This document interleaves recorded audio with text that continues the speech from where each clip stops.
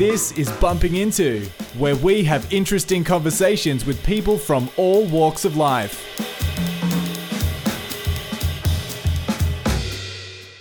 Welcome to Bumping Into. I'm Francis Populin, and on this episode of the show, we'll be diving into the controversial subject of electromagnetic fields, or EMF, and their potential effects on human health. We'll discuss common health issues that might not be going away on their own or those that can't be clearly diagnosed, and the potential that it might be due to home or workplace EMF. We'll also examine the ABC Toowong cancer cluster, a case that has garnered significant attention and debate in Australia and beyond. EMF is a type of energy that is emitted from electronic devices such as mobile phones, Wi-Fi routers, power lines, and electrical switchboards. While EMF is a part of the environment we can't escape, some researchers have raised concerns about the possible health effects of exposure to high levels of EMF.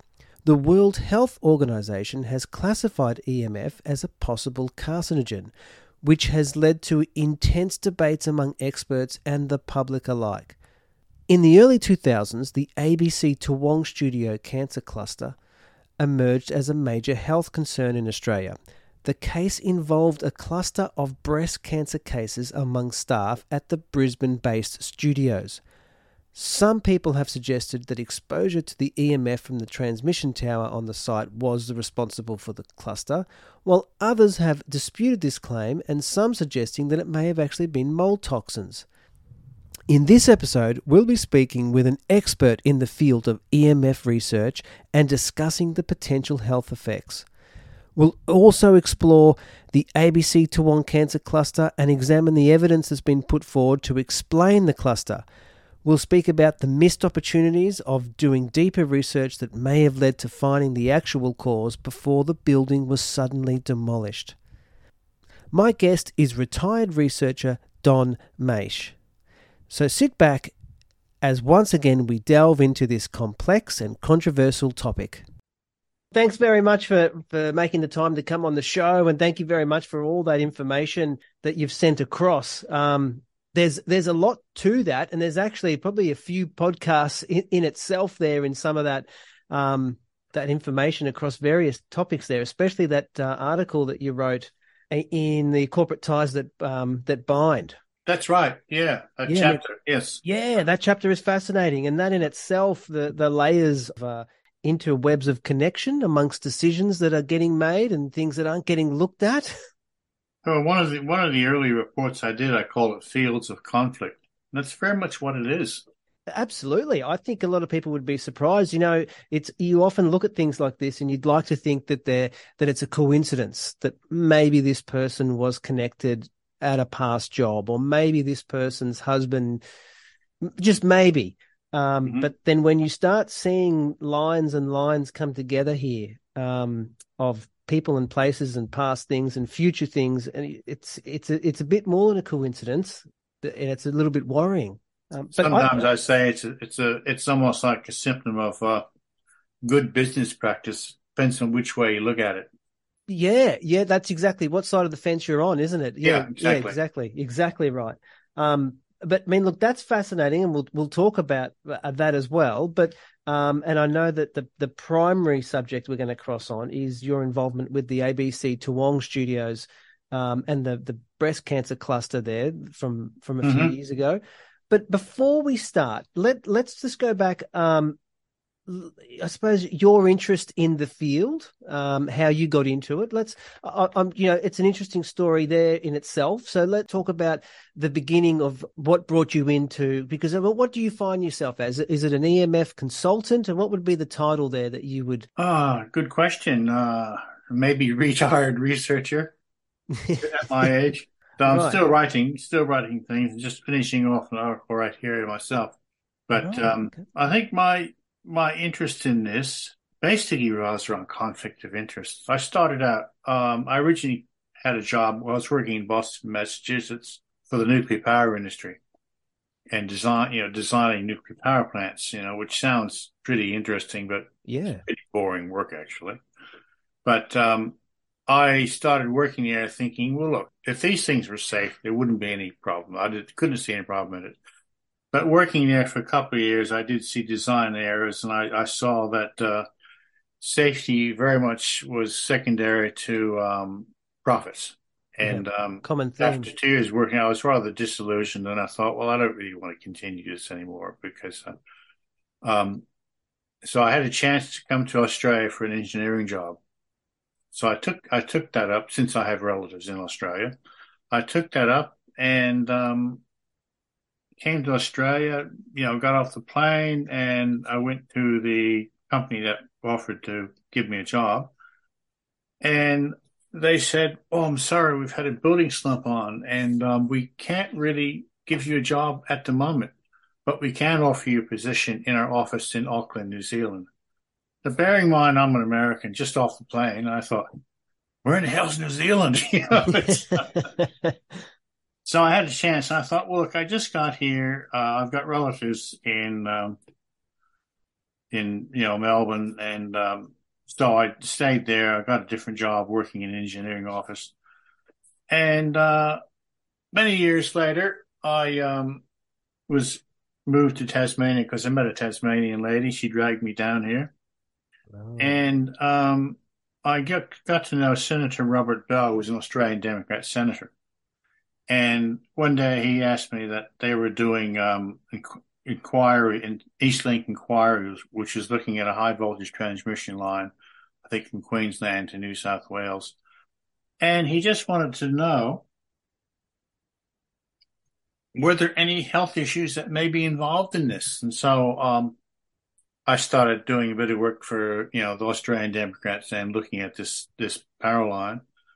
And Wallace discovered that the exposure standards that were supposed to say this technology was safe were totally inadequate. To give you an example, that there's evidence now that a level looking at magnetic fields from power lines, a level of 2 milligauss is connected with adverse health effects. A level of 12 milligauss has been repeatedly found to be connected with, a risk factor for breast cancer. okay. But the standards at the time in Australia were like for residential areas was 1,000 milligauss, and for the workplace 5,000, and they were only meant to address immediate biological damage to high levels of exposure. Wow. So I wrote this report just pointing this out and saying that we did not really have adequate standards. This was tabled in the Senate in the early 90s, and I thought, well, that's going to be the end of it. No one's going to comment on this. But it wasn't the case because I criticized the so-called international body, International Commission on Non-Ionizing Radiation and Protection, that set these standards, which Australia was following. And one of the authors of that standard wrote back and said my report was extremely unscientific and really tried to tear it to pieces. So I read his review, and thought, well, this is interesting because what he says is not quite accurate. So I wrote another Senate paper called Right to Reply, replying to these various criticisms, mainly from the international scientists who wrote the standards. And that was tabled in the Senate, and he never replied to that.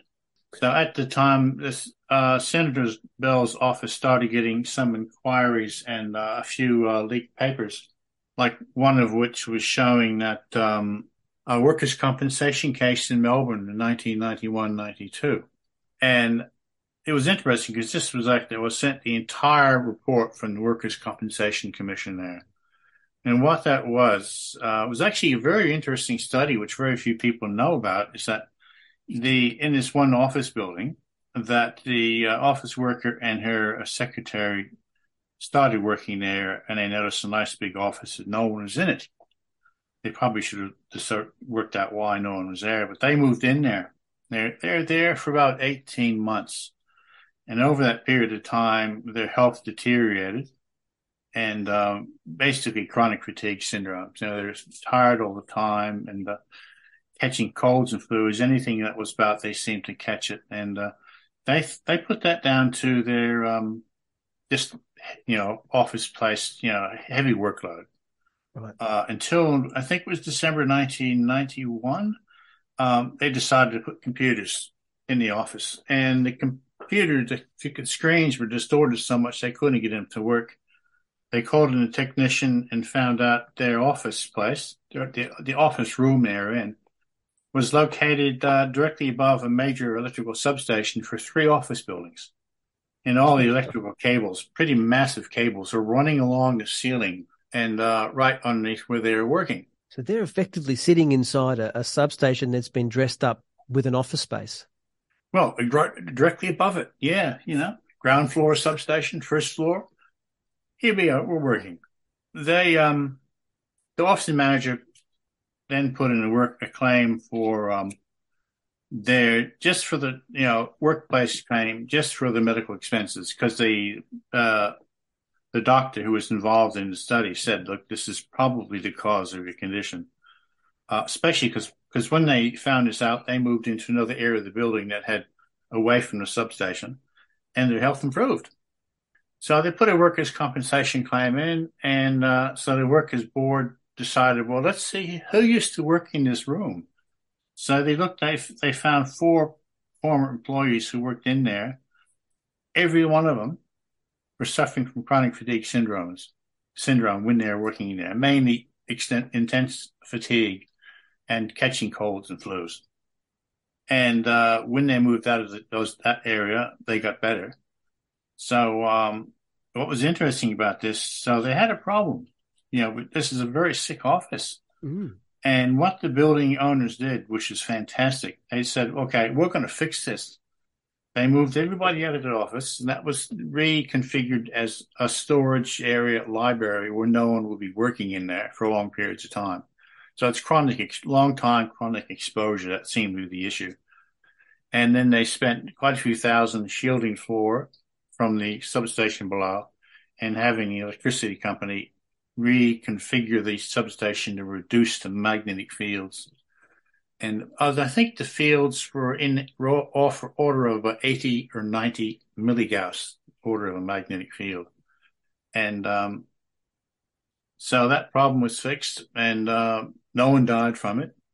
And it was a very important situation, I think, because they found a problem and they addressed it and fixed it, not like which happened in other situations in Australia, which is fairly common. That is, you're right, and that's surprising as you're telling that you're expecting to hear it go the other way, not the way that it actually went.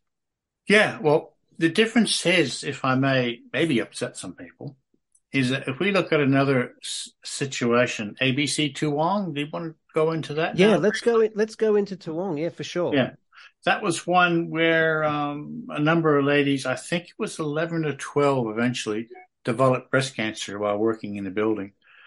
And that was epidemiologists looked at this and thought it was like definitely there was a breast cancer cluster in that building. Yeah. So the big question then is why? Was it something in the building, or was it just a chance finding? But an expert panel was set up to look at this. And what happened then, which I think was a great shame, was that the trade union representing the rights of the workers started saying publicly, if anything is found in this building that is causing this breast cancer cases, we're going to mount a massive class action. So right away for the expert committee looking into this, it's like, oh God, this is going to be a bit of a problem. If we find something, the ABC is going to be up for possibly millions. It's like opening up a Pandora's box. Yeah, they really shouldn't have said anything. They should have played it quite low key until it run its course, and then sort of snuck in from behind. Yeah, they should have said, look, this is an important case. Let's see if there's a factor in this building. Because what would happen then, you say, well, this is probably a factor in other buildings too. Let's find out what's going on. Mm. So the concern mainly was, I think, the radio towers on top of the building, which I couldn't see to be an issue. So I was working with some colleagues in Massey University, and we actually put in a report on this, and we suggested that what should happen is that looking at the magnetic fields, the wiring within the building, cable runs, and that sort of thing, substations. You should actually look at each of these 11 cases. We should look what these ladies were exposed to.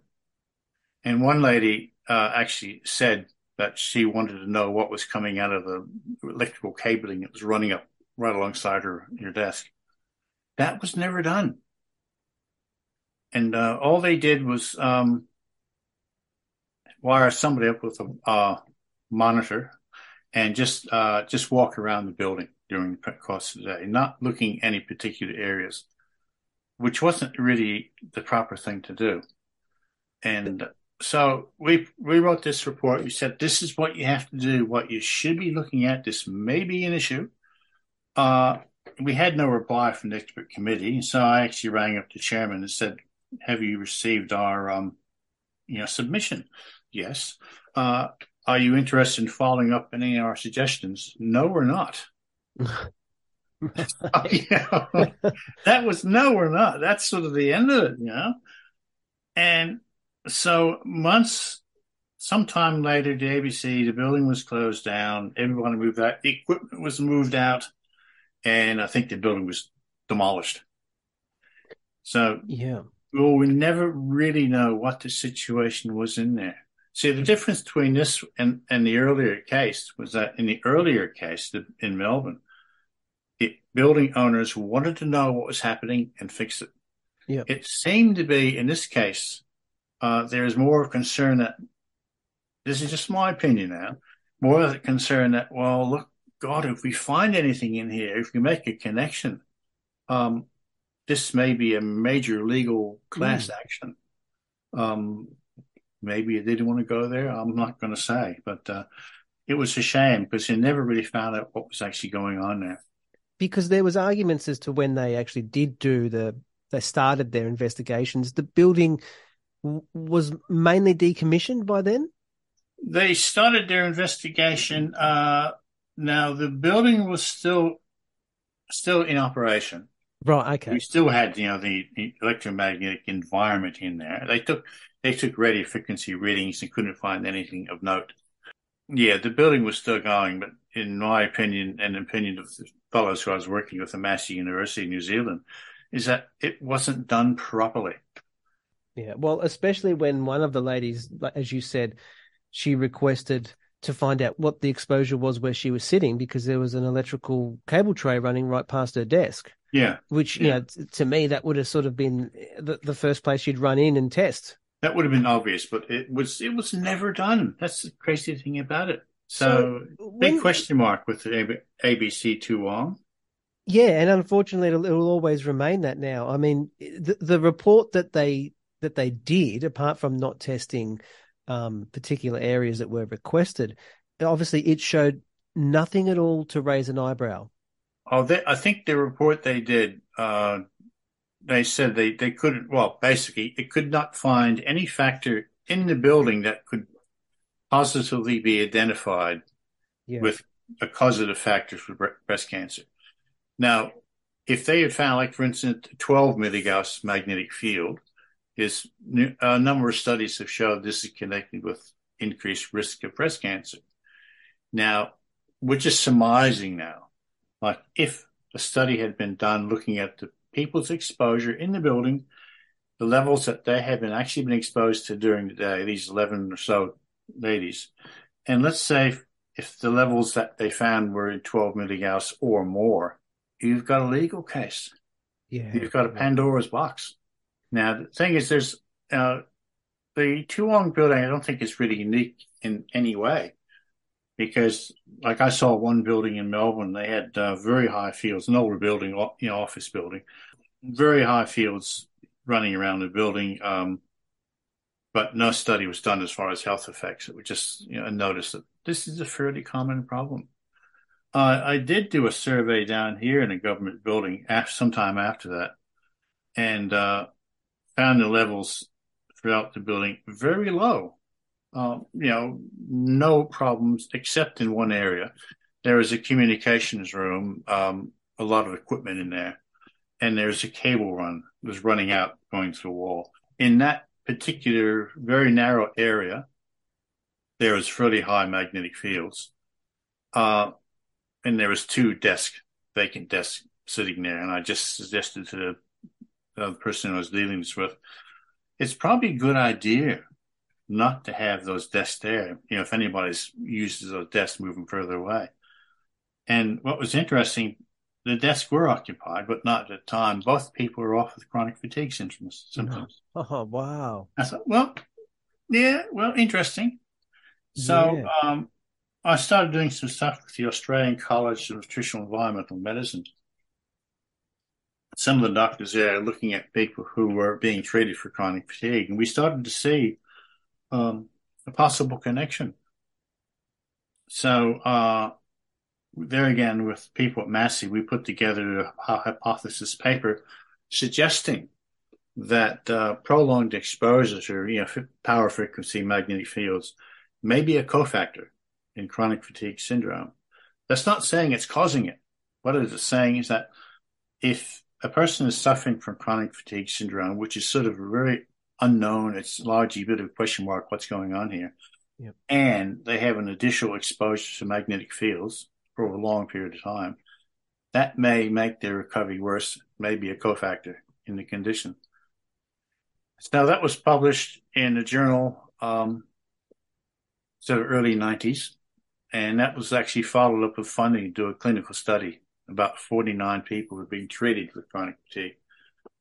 And what was interesting, out of the 49, I think it was 13 people had exposures over our benchmark figure, which was 2 milligas.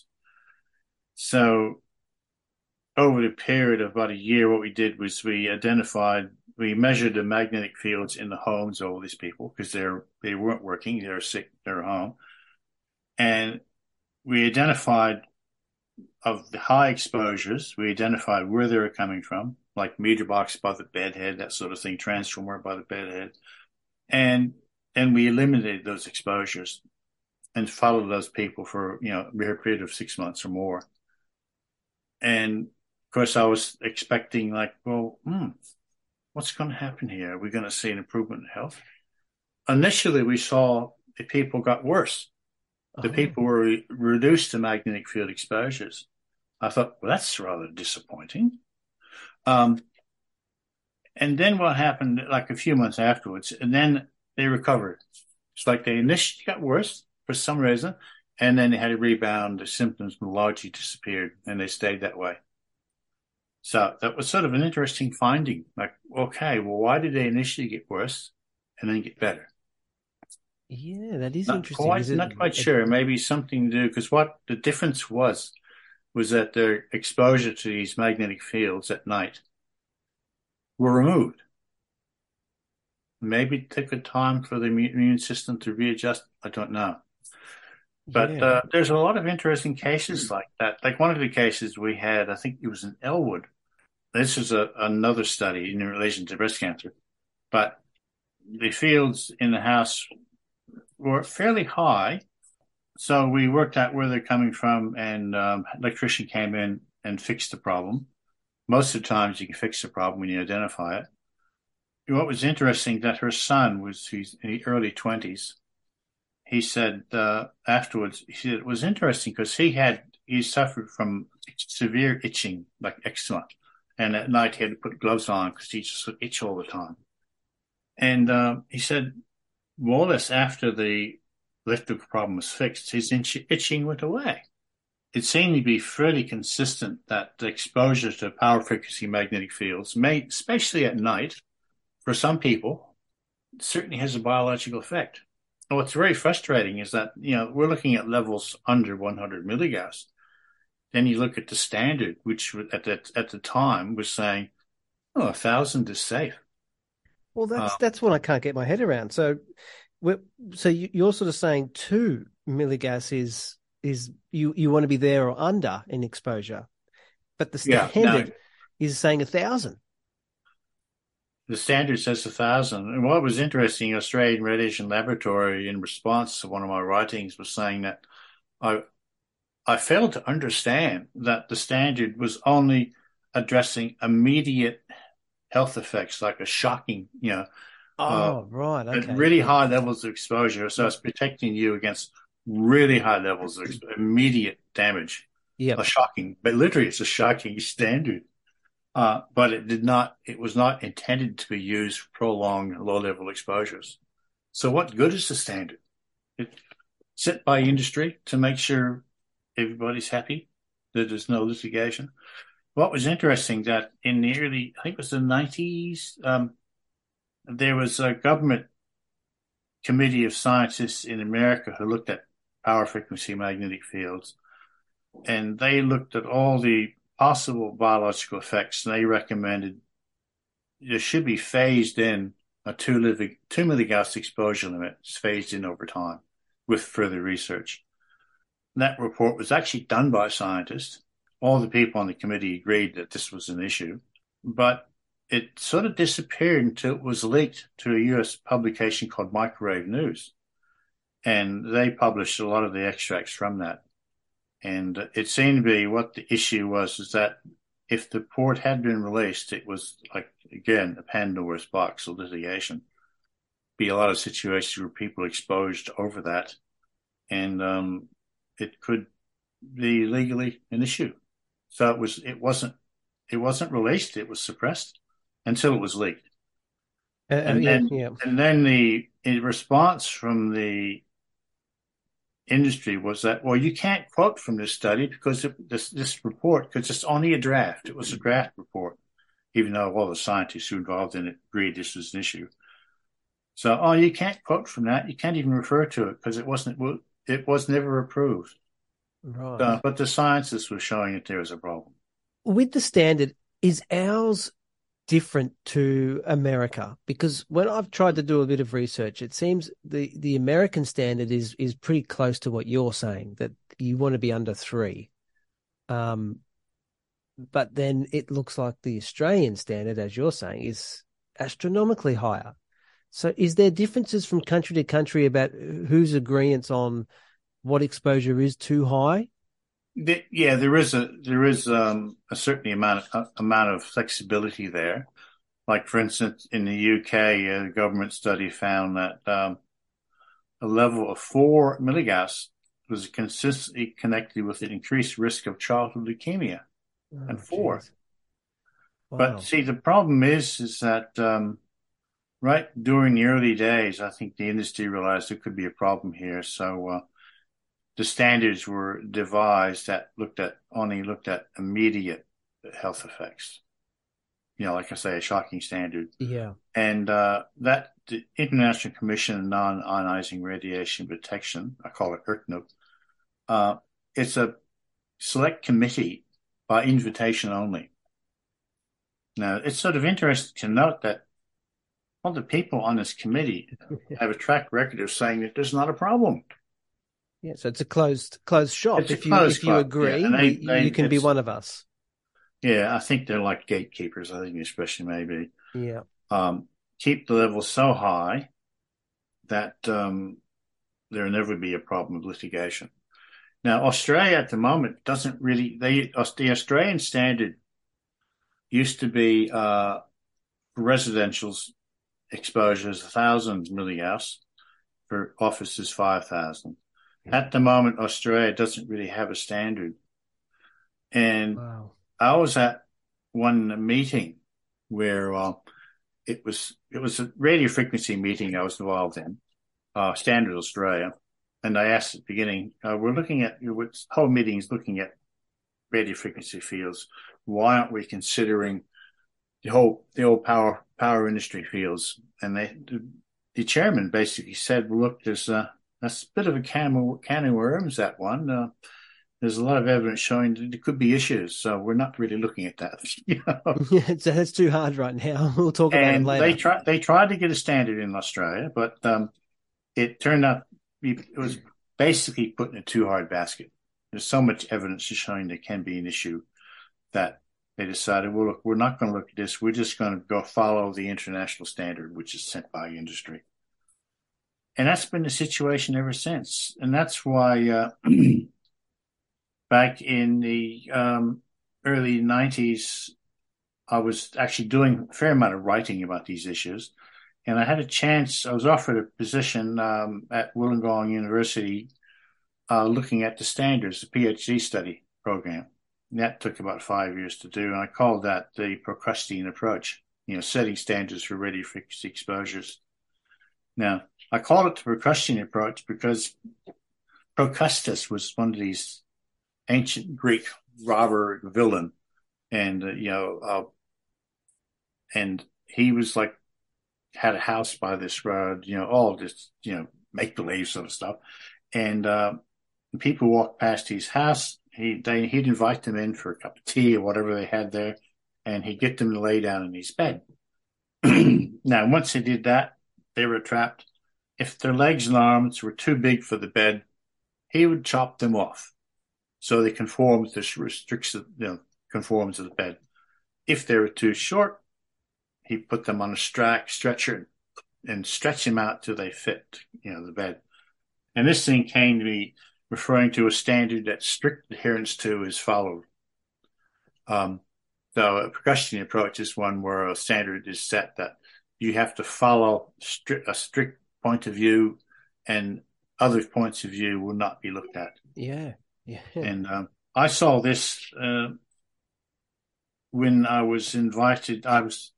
The Standards Australia had a committee which was looking at radio frequency standards. At the time, Australia had a fairly strict radio frequency standard, but the industry wanted to change that. So we had the Standards Australia had a committee called the TE7 committee, which was looking at possibly increasing the Australian standard to meet the international one.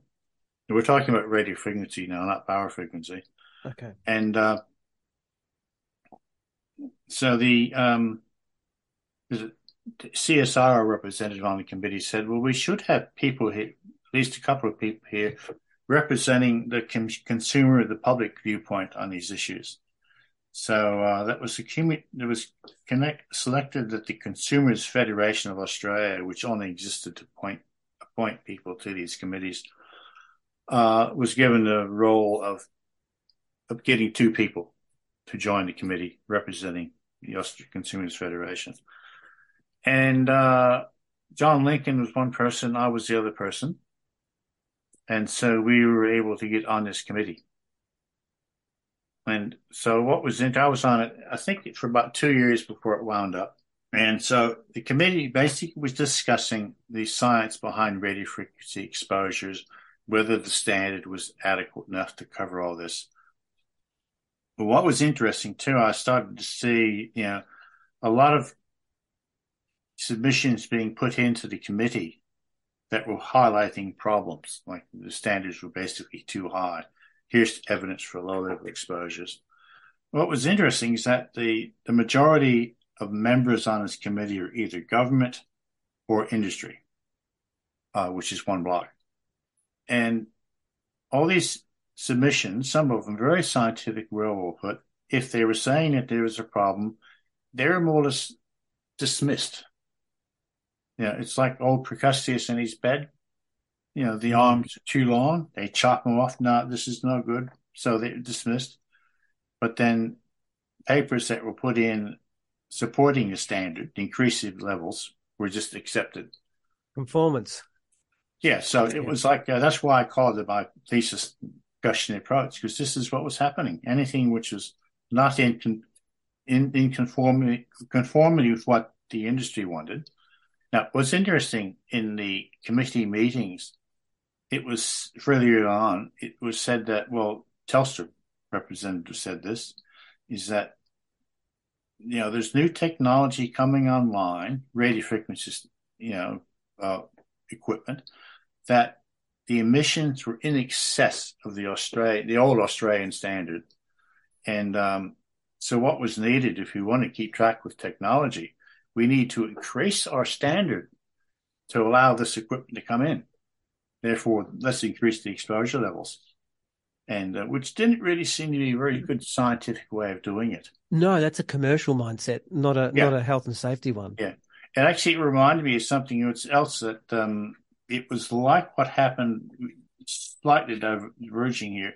After Chernobyl, Finland had a problem because it was exporting reindeer meat, and the reindeer meat was in excess of the allowable Oh, radiation exposure limits. And they tried to sort of think, well, what we should do, mate, if we just increase these limits to such a point where the radiation in the meat is lower than the limit, therefore it's safe and we can sell it. They didn't get away with it, but it was an example of what can actually happen behind the yeah. scenes.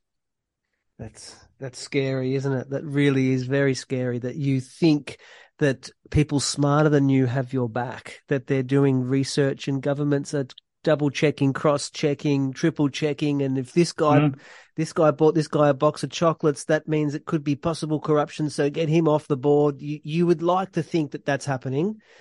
What I've actually seen in relation to some scientists who are involved in this whole issue, that if you consistently say that there's not a problem, there's no research that shows that there's a problem, you tend to get promoted. You tend to be invited to walk on the red carpet Because for you're not a future troublemaker. jobs, international committees, all that sort of stuff. Yeah, because But you're if you're making it saying, easy. It's easy for everyone. yeah, if you're saying that there's a problem, well, I get it. It's getting Yeah, rather hard to get a job. yeah. And that's been the situation all along. And we're getting into a situation now where we're getting some new technology. A lot of the new technology, radio frequency technology, is can in certain situations can have very high exposures, and we really don't have any, in my opinion, proper exposure standards that address prolonged low-level exposure. So that is just been the occurring problem all along. Because I'm curious, I want to go a bit deep into the technical side of it. So Mhm. a lot of the stuff that we're talking about here, I know we've touched on the RF side, but more around the ABC and the Toowong studio. That's the electrical magnetic fields that are coming from things like switchboards and high voltage power lines. That's Now, right. That's it. Yeah. Mhm. so is that, in terminology wise, is that what you refer to as an ELF field, or is that still EMF? Yeah. ELF would be extremely low frequency, which would basically be, 50 hertz power frequency used in Australia Right. would Okay. be part of that. Whereas Okay. then you get into radio frequency, which is the much higher fields. So you got Right. two areas there. And if we talk about, and this may be a hard question for you to answer, but let's say typical office building. We've got an office building. It's 2 or 3 stories. You've got a switchboard, with a switchboard cupboard or a small plant room on every level as you walk down the hall. As is it? I know that a lot of these buildings tend to have thermal scans done once a year, once every 2 years to Mhm. ensure that there's nothing running too hot on the switchboard. I'm going to take a wild guess here that no one is turning up to check for the EMF that's coming off these switchboards. No, that's true. There's very little acknowledgement of that being an issue.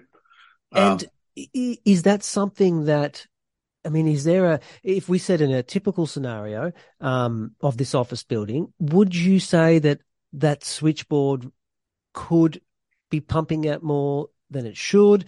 Or is it, I know it's hard without nicely mhm. defined guidelines to work with, but in terms of if you're about to rent a space in an office and you come up with your equipment, would you be would you be walking past going, well, I'm going to check that these switchboards aren't pumping out more than they should be? Is that something that should be being looked at? Yeah, actually, we did a paper on that for the Journal of the Royal Australian Institute of Architects, BDP Design Digest, looking at these issues and basically saying the problem is very easily addressed in the design phase. So if you're building an office building, you want to make sure that your substations, your electrical switch boxes are well away from where people are going to be working for a long period of time. Right. Um, but the problem is, look, another case which a nurse sent to me, I won't say which hospital in Australia it is, but sent me a photo and concerned about it. There's sick children's ward. Immediately below it was built immediately above the electrical substation for the entire complex. Oh. And that was because the built designers had no idea. It's a matter of ignorance. I'm sure Yeah. that no one's thinking about this, and people turn up to work and they spend at least 8 and often quite a lot more hours a day sitting in an office that may have a switchboard on the other side of that room, and you're oblivious to what could be going on. Is it something that can occur with age? Is it a case of much like a thermal scan that these checks that you should be checking because that can be pushing higher limits as cabling ages? No, it's basically design area. There's another issue which I'm finding. Well, it's well known within homes now is that when you have in older buildings, you can get a situation where you got metallic water pipes, copper or steel, iron, running around the building, going out the main. These water pipes need to be connected to the neutral side of the main switch for electrical safety. And that means so if there's ever a situation where a wire breaks loose and touches the water pipe, that water pipe won't be electrified and shock people. Yeah. But quite often run into a situation, which we did here in Hobart, where in older buildings you can get a situation that in electrical wiring, your electricity comes in, active line, and then goes out on the neutral line. So what can happen there is that when you get corrosion happening, and that neutral line is also connected to the metal water piping for electrical safety, whereas you can get part of the return electrical current returning back to the substation from the building runs along your water pipe. And when you get a situation like that, which is fairly common, it was very common. I've seen that down here. I've seen it in Sydney, for instance, and many places it's very common that you can get corrosion, internal corrosion in the water pipe. You get electrolysis. If it's a plastic pipe, no issue. But if it's an older home building, you can get electrolysis internally in the water pipes, which will gradually corrode and release heavy metals into the water. And it was only a couple of years ago we had an older building here in Hobart that the people who worked in there kicked up a fuss because they had the water tested and it was contaminated with heavy metal. And they said, well, what's going on here? And it turned out to be is that electrical problem. We had a school here, a special needs school, which they found that there was a cancer cluster in the building, and there was a big transmission line right by, and a major electrical substation right underneath the building. And the situation was so bad that every time even the school was closed for a few days, they'd come back, they'd turn the water taps on, and the water would be black, and they have to let the water run just from corrosion, old pipes corrosion. And they had a little swimming pool, which they had to close because people were getting electrical shocks when they're getting in the water. A little tingling. Wow. So major electrical problem. It was an older building, an old wiring. Jeez. And the issue turned out not to be from the transmission line, but it was from just electrical currents running along the water pipes, which shouldn't happen, which is easily fixable. That was the problem. And months afterwards, the building was closed up, people moved out, and I was asked to go in there just to see whether there was still a problem. Fields are actually quite low. The power line, transmission line wasn't an issue. And I thought, interesting with the water, So it was closed up for a couple of months. So I turned the water tap on. It ran clear. No corrosion. It tasted fine. So it was like they didn't have to replace the pipes, but by eliminating that electrical problem, it eliminated a possible, heavy metal poisoning. Yeah. So that gets into another issue, not looking at magnetic fields, but just what can happen with your water pipes. And we did a study in Melbourne. We found that was actually a fairly common problem, which is fairly easily fixable just by putting if you got metal water pipes, you put a short plastic isolator in, a plastic water pipe in, which blocks the return electrical current running along the pipe. No more problems. There again, it's a fairly simple solution, but most people don't realize this can be an issue. Because that was going to be my next question is then from, be it the homeowner, the office building, what do people do? Is there consultants that come out, EMF consultants that can come out and audit a site and check? There are various consultants which do come out. I think it's an issue which needs to be looked at more often. That at the present moment it's not really being looked at. Is there any products that as a person can buy, plug in, use to help mask some of those dangers? Just another issue, yeah. There's a whole world of gadgets that you can buy that says provides protection. Yep. And you plug them into your wall, you put it around your neck, and it provides protection. They don't work. No. The only solution is finding out if there's an excessive exposure in your home or workplace, and then working out ways of eliminating it. And most of the time, it's really easy. So I guess the first step is you've got to detect it. You've got to be aware of it. And probably more so, too, if you have some sort of health issue, a quirky issue that maybe doesn't go away, that people can't explain, it's probably the first thing to go looking for, maybe.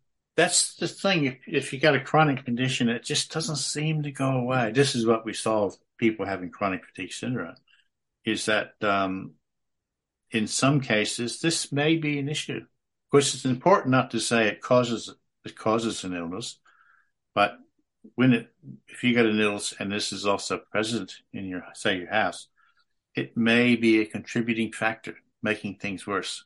Definitely something I guess you're going to have to be aware of, because you can't, as we've discussed, you can't rely on a standard or a protocol, anyone else doing it for you. You can't assume, because it's just not there. We're not at that point. It's difficult. Who do you trust? Yeah. Who do you trust? Yeah.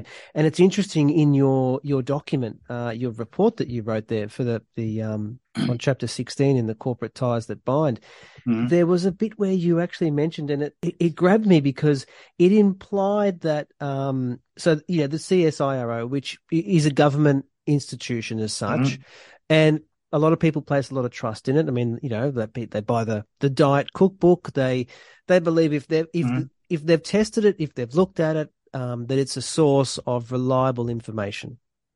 Most times CSIRO is great, yeah. Yeah. Except in that one particular instance, which was... The bit that you wrote, which I would encourage people to go reading, because it's something you've got to read, I suppose, to absorb it all, is the situation in where the lead up to, I guess, where you mentioned that they were finding things that were making the government uncomfortable. So they started stripping them of the role to look at the standards, EMF exposure and all the rest of it. So that's quite interesting, is you've got a department for the government that says there might be something here. And then all of a sudden, the government of the time says, well, you don't have to look at that anymore. We're going to take that bit away from you. Yeah, that was the Division of Radiophysics. The lead author was Dan Barnett. And they were given the job of looking at standards research into radiofrequency exposures, because at the time all this new equipment's coming on. Is there an issue? And the CSR report looked at it and basically said that, well, look, there's a lot of research here, but we can't really say this. A lot of the technology is safe because this is the sort of research we need to do. And they laid out a whole research program.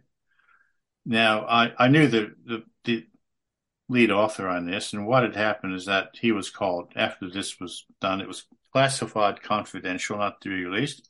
He was called in, because the message, he told me this, and I think he's since moved to Britain somewhere else, but that he was asked to, they're a bit concerned about the abstract. This is everybody reads the abstract, doesn't bother reading everything else. Yeah.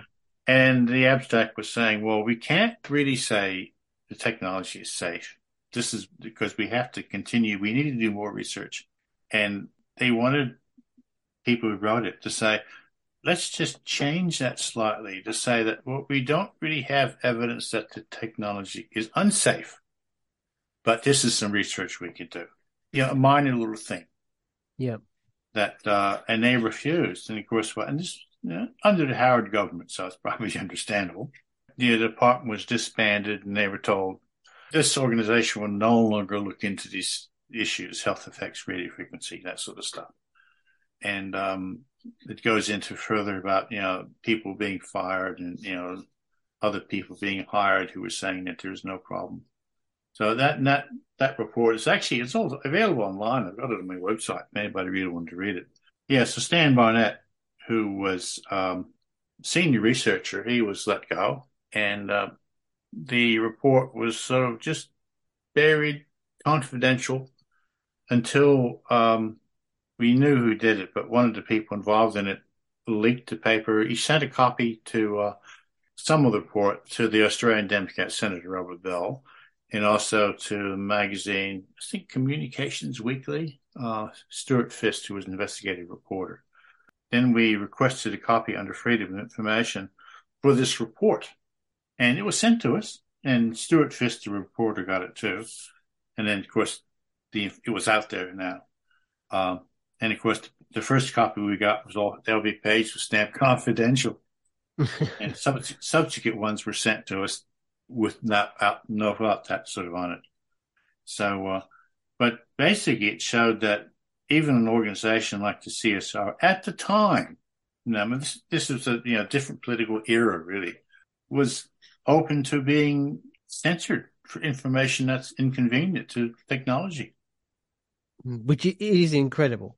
Again, people can have a blanket view that, if I wouldn't be allowed to use it if it wasn't safe.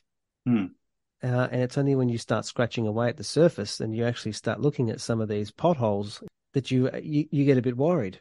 I guess the main thing is that people should be more aware of the EMF fields they are could be exposed to, and take their own precautionary measure. That's really what it comes down to, and not just accept that everything is going to be all okay because someone else is checking it for you. I can give you one little example.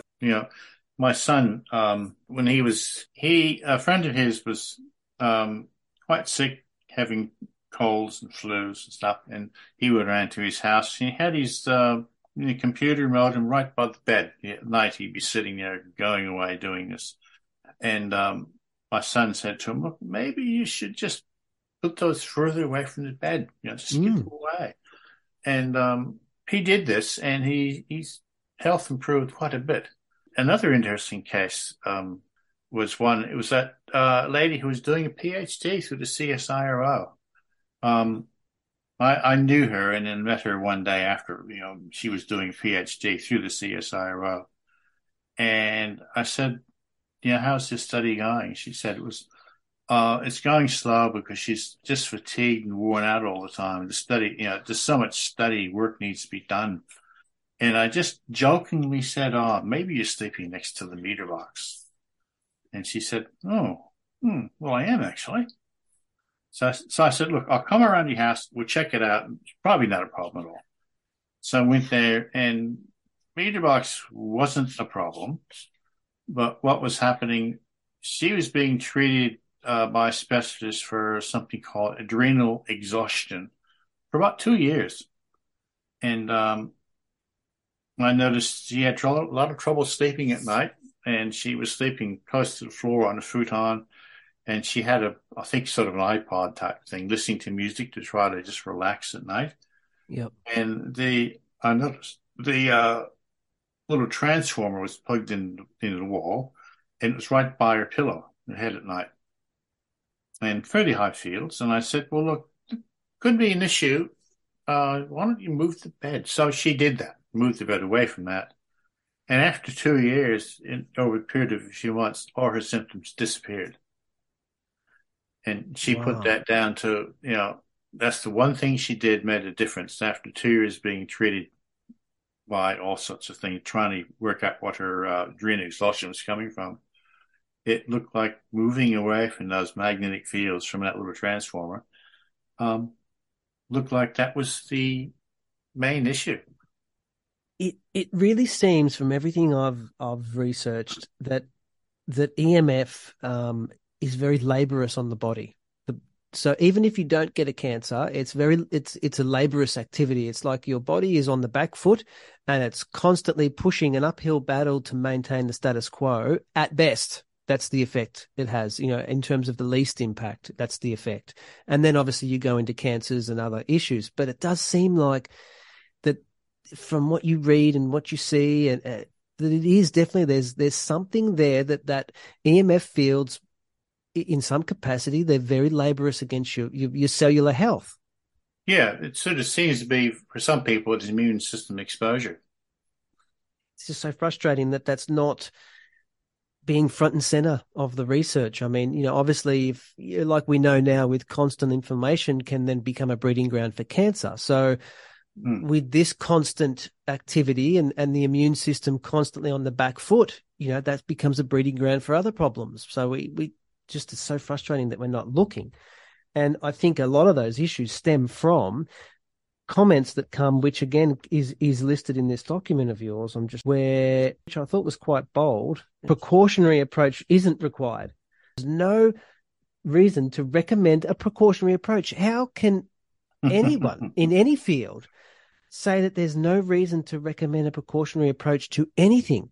What a bold comment, a recklessly bold comment to make. Well, there was one international conference I went to, and there's another fellow who, I'm just trying to think of what he said, a similar sort of thing, saying that they don't recommend precautionary approaches because the precautionary approach in itself can be a health detriment, which means if you take a precautionary approach, maybe saying, well, if you're going to use a mobile phone, use hands-free, don't put it next to your head. That's sort of precautionary advice. Yeah. That can be a health detriment because it makes people worry. So they're saying that worry is a health problem, yes, but that radiation isn't. Yeah, I just find that really bold. I find it bold, and I find it odd that so many can be comfortable doing it. Maybe it's a bit naive of me to think like that. I don't know. I just think they could go about it a lot better. They could just say, look, we're not sure. We'll never be sure. Lean on the side of caution. Use a headset. Minimize your time. Don't sleep with the thing. Well, the main thing, I think, what has been the main game is setting up supposedly international organizations and getting them to be the arbiter of truth. And I find so many times, in Australia, local governments and whatever, is that they just defer to, the International Commission on Non-Ionizing Radiation Protection connected with the WHO. Goodness gracious, who are we to believe? They say it's not a problem. Yeah. And so it's very convenient. You can justify that to yourself. Well, look, they don't say there's a problem. It's convenient. Don, thank you very much for your time and your insight. I appreciate all the information, and I'll certainly put those links there so people can find that information as well. So people that want to go deeper with it. But no, thanks very much. I really appreciate you jumping on and sharing all of that. Oh, I enjoyed it. Well, thank you very much. Thanks very much for listening to the end of the show. I do certainly appreciate it. If you are interested in looking a bit deeper, I will have a page set up on the Bumping Into website. You can head to bumpinginto.com.au. Once there, find the episode page. There'll be a bunch of links and other information that can take you to some of Don's work and reports, along with a couple of other things. You can also check out past episodes, and particularly the ones that also relate to EMF, 5G Wi-Fi, and information around how the safety standards and guidelines have been set. If there is someone else that you think would enjoy the show, please do hit the share button. And if you do get an opportunity, I would be very grateful for a 5-star review. That is the only way that the show will grow and reach a bigger audience. As always, the website's there if you want to listen to past episodes on any other topic, and I will be doing my best to bring you some more episodes in the next coming weeks. Thanks very much for stopping.